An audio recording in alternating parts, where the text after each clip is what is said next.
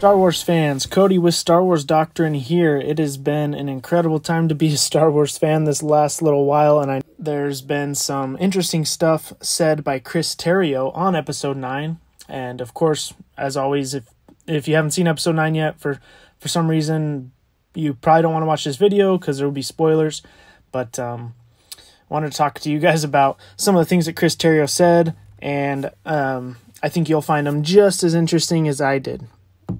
So essentially, he's talking about the decision to bring Palpatine back, and whether you like that or not in Episode 9, I think that this is something that you guys would enjoy to listen to.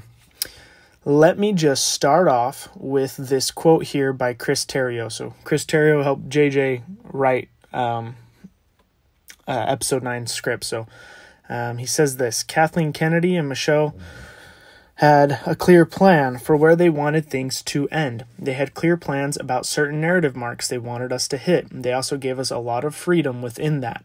We knew that Rey and Ren were utterly key to this trilogy, but we also felt that there was no way that we were going to not find a path to redemption for Kylo Ren, the son of Han and Leia. We felt that right from the beginning, when JJ established Kylo Ren in Episode 7, there was a war going on inside him, and that he had been corrupted by something bigger than himself and had made bad choices along the way. JJ and I felt we needed to find a way in which he could be redeemed. So, obviously, Rendemption became a reality in Episode 9, and by the way, that was probably my favorite scene in all of the movie, the flashback, or not flashback, but the memory Kylo had with his father Han Solo. I thought it was beautifully done, scripted. The dialogue was great, the acting and the way that it tugged at your emotions, getting to see them reenact that scene in almost the same way, and Kylo kind of got to change how he would have done it if he could go back in time, and pulled out his lightsaber. Instead of stabbing him, he threw it. So I thought it was incredible, and it's definitely one of those scenes that I'll consider one of my favorite Star Wars scenes for a long time to come. I can guarantee you that. But along those lines, I liked how basically JJ and Chris Terrio say, look, we knew from the beginning of all of this that Kylo had to be redeemed. He's Han and Leia's son, and that's kind of what this trilogy was going to be about, right? And to me, that's really what this trilogy is about. Like, I do think Rey, yeah, she's the main character, especially on the light side, but Ben's just as big, if not even, I don't know, his story's maybe what it's really about. Kind of like how George Lucas always says Vader is who the story is about, you know, even though he's the bad guy. Like, it was about Luke helping redeem his father and bring him back. So to me, I kind of felt that this was similar in that way. But, you know, they say that they always had plans for Kylo to come back. And so it's pretty interesting as he carries on, because he essentially says that with, and regardless of how you feel about The Last Jedi, this is just, you know, how they felt. He says that basically with the way The Last Jedi played out, that's kind of what forced them to have to bring Palpatine back, because, well, they had to redeem Ben in some way. So he goes on to say this: redeeming Ben Solo gets tricky at the end of Episode 8 because Snoke is gone. The biggest bad guy in the galaxy at the moment, seemingly, is Kylo Ren. There needed to be an antagonist that the good guys could be fighting, and that's when we really tried to laser in on who had been the greatest source of evil behind all of this for so long. That's when we really started aggressively pursuing this idea that there is an old evil that didn't die. The source of the evil in the galaxy is this dark spirit waiting for its revenge and biding its time. The entity known as Palpatine in the version his body died in Return of the Jedi, but he's patient and has been waiting. He dug his foxhole and has been waiting for his chance to reestablish his total domination. So Chris Terrio basically says that, you know, if they were going to redeem Ben, which they wanted to, and that was kind of their point and their main idea in this trilogy, there had to be another big bad guy. And it kind of sounds like, with the way he said it, that JJ planned on that big bad guy being Snoke. And that's why they had to bring Palpatine back in Episode 9, because, and you know, and it's a good point. For example, when Vader was redeemed, he was redeemed by being able to help defeat the Emperor, because Vader wasn't necessarily the biggest bad guy himself.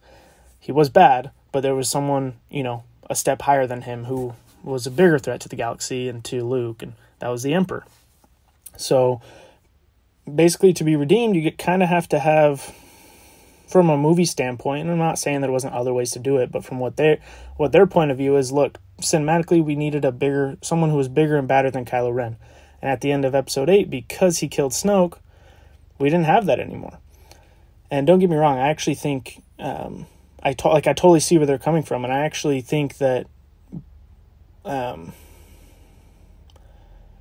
it would have been interesting to see how they would have played Snoke out had he not been killed off in Episode 8. Because it kind of sounds like that's what JJ and Chris Terrio were planning on until Snoke was killed off. But don't get me wrong, like I said, that's probably one of my favorite scenes of The Last Jedi, is the plot twist of having Kylo kill Snoke. I thought that was beautifully done and really surprising and really cool. And I'm personally a fan of the fact that Palpatine came back and was the puppet master the whole time. I think it fits in really well, and I think that it makes sense for him to have found ways to kind of cheat death, like he tells in the tragedy of Darth Plagueis the Wise, which they reference in Episode 9. So I think that was beautifully done. I think JJ did a good job for what he could with bringing Palpatine back.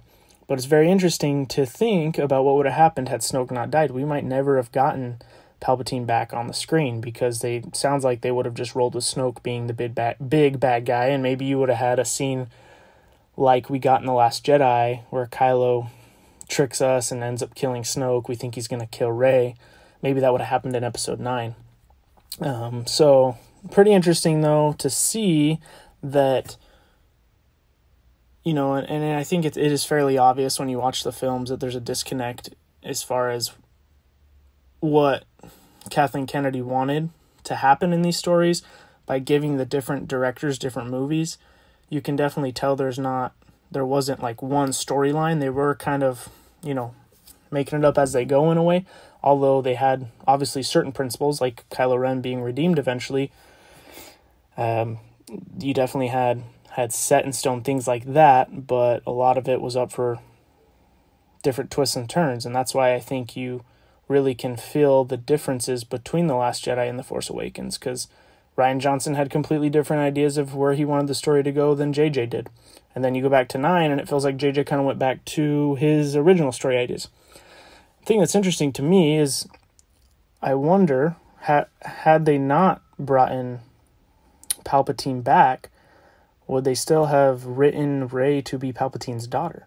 It'd be very interesting to know what JJ's original ideas for the end of the saga would have been, or the trilogy would have been, if, I would like to think that the whole time they plan on Rey being Palpatine's daughter, but if they weren't originally planning on bringing him back, which, depending on what interview you listen to, sometimes it sounds like they always wanted to bring Palpatine into it, sometimes it sounds like they didn't, that it was just kind of came into their hands as they were writing Episode 9's storyline. So, but it would have been interesting to see if that was the plan all along for Rey or not. But anyways, he carries on here. Chris Terrio says, let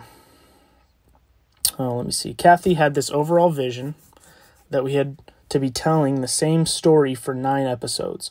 Although from the sleight of hand of Episode 7 and Episode 8, you wouldn't necessarily know immediately that we were telling the same story. She thought it would be a very strong end for the 9th movie.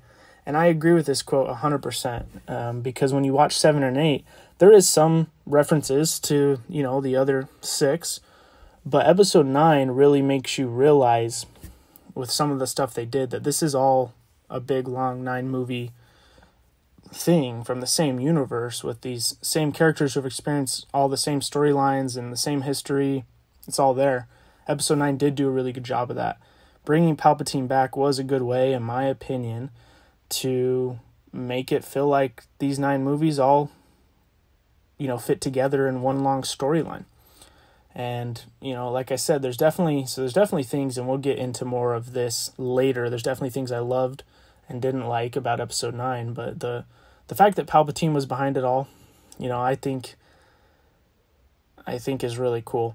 And I think it really ties everything in quite nicely. Let's see. Yeah, here we go. Let me read this one last quote here from Chris Terrio. Just kind of finishing up here. He says, "This fits well with JJ because he loves magic tricks. He will often talk in metaphors and magic tricks. And so in episode 7 and episode 8, you think you're watching one thing, but episode 9 tells you to watch more closely. You are actually watching something else. When you rewatch the earlier films, things start to make additional sense. Ren and his devotion to the idea of his grandfather, the voice that he's always heard in his head, the certain similarities between Snoke and Palpatine. The intention was that by the time you get to episode 9, you realize there were real reasons this is all happening. It all shows how this story is being fought through the series."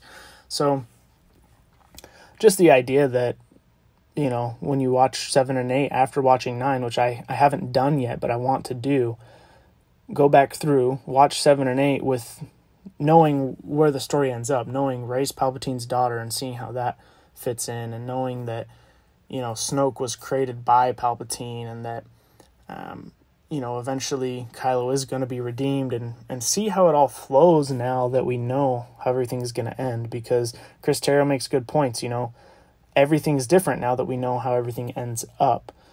You know, just like when you watch Empire Strikes Back now, it feels different probably than when you first watch it, because, you know, it kind of ends with Doomsday. The Empire seems like they're winning, but we know that that's not how it's going to end because we've seen Return of the Jedi. We know that Han's not going to stay frozen in carbonite. So everything changes based on knowing how something's going to end.